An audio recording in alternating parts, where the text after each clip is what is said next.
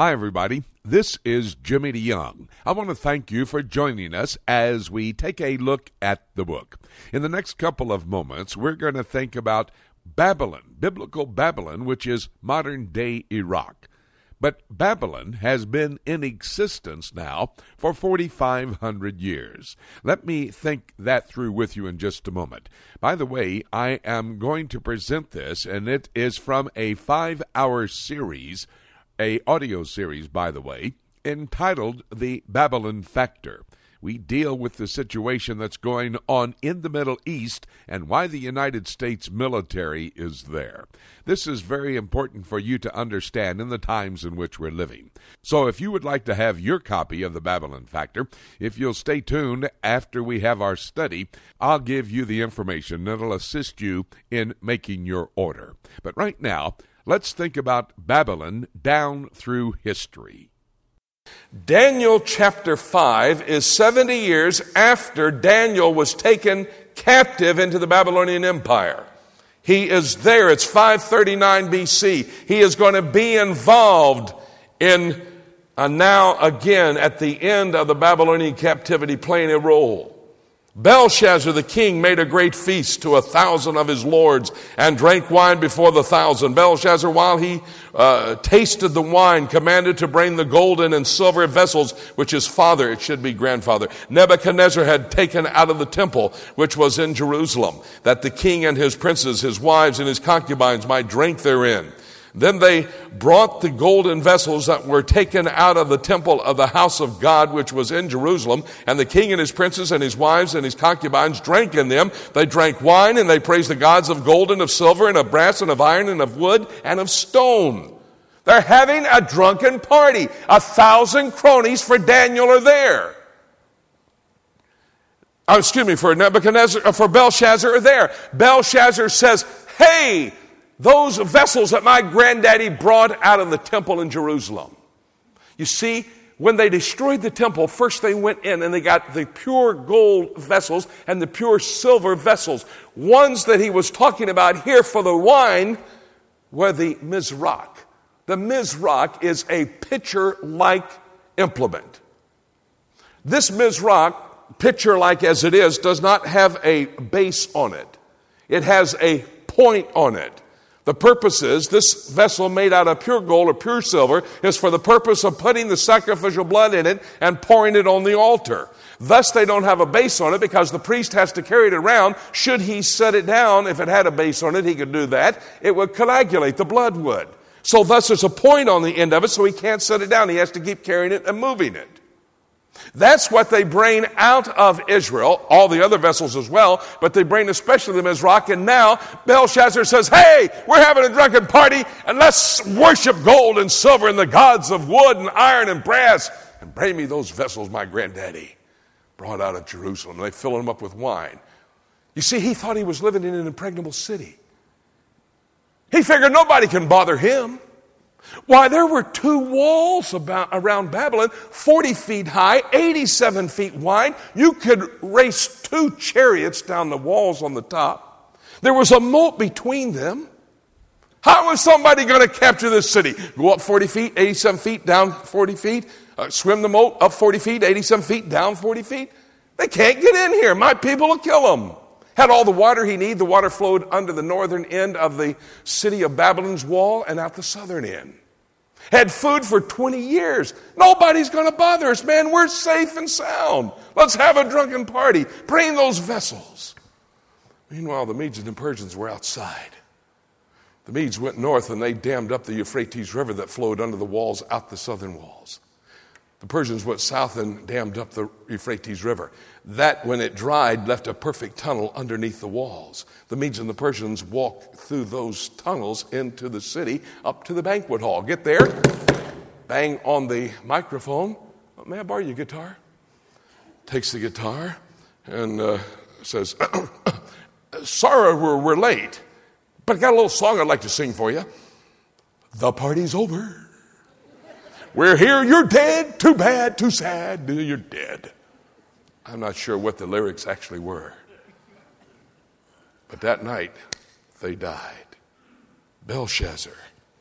That night, you got the 5th chapter over? verse 30.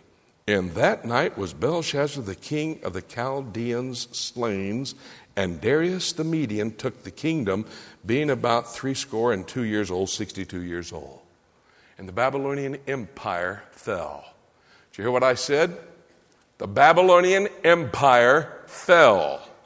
I'll say that one more time so you understand it. The Babylonian Empire fell. I did not say one thing about the city of Babylon.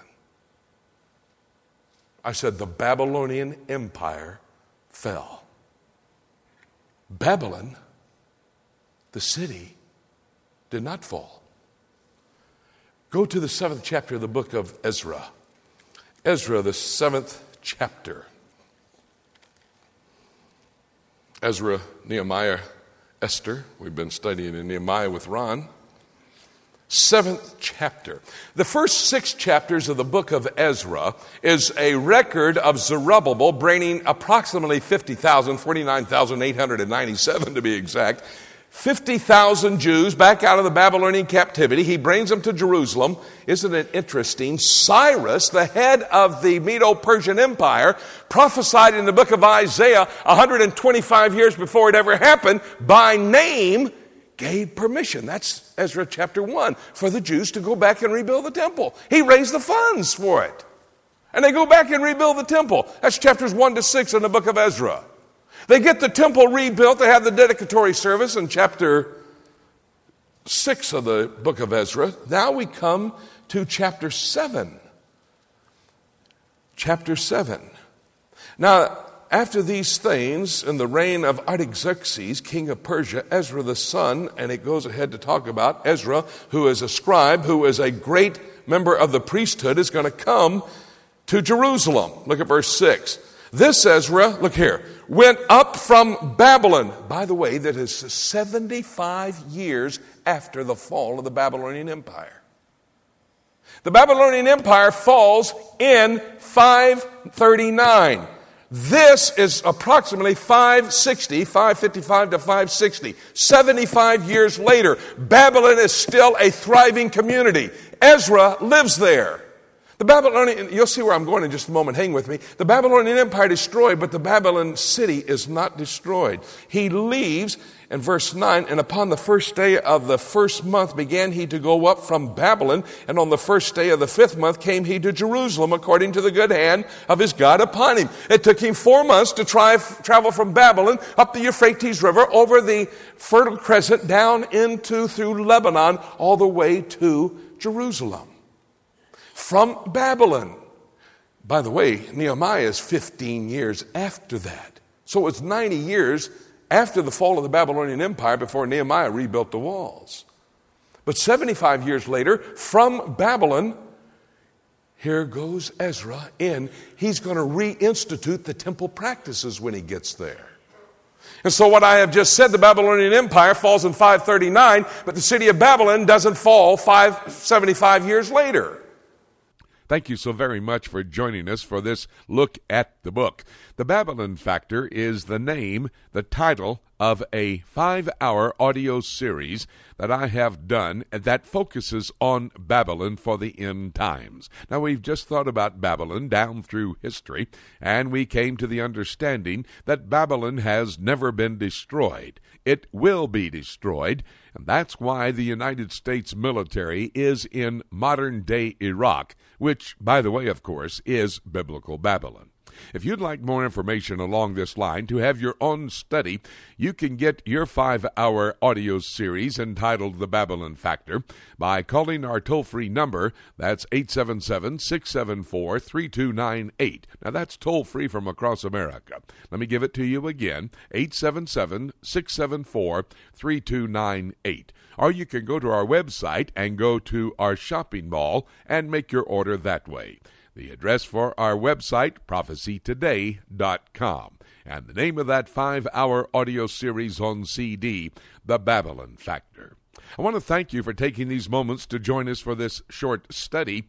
May I encourage you to continue to study God's prophetic word. And as we do that together, we'll understand that the time of the rapture of the church is upon us. In fact, it could happen at any moment.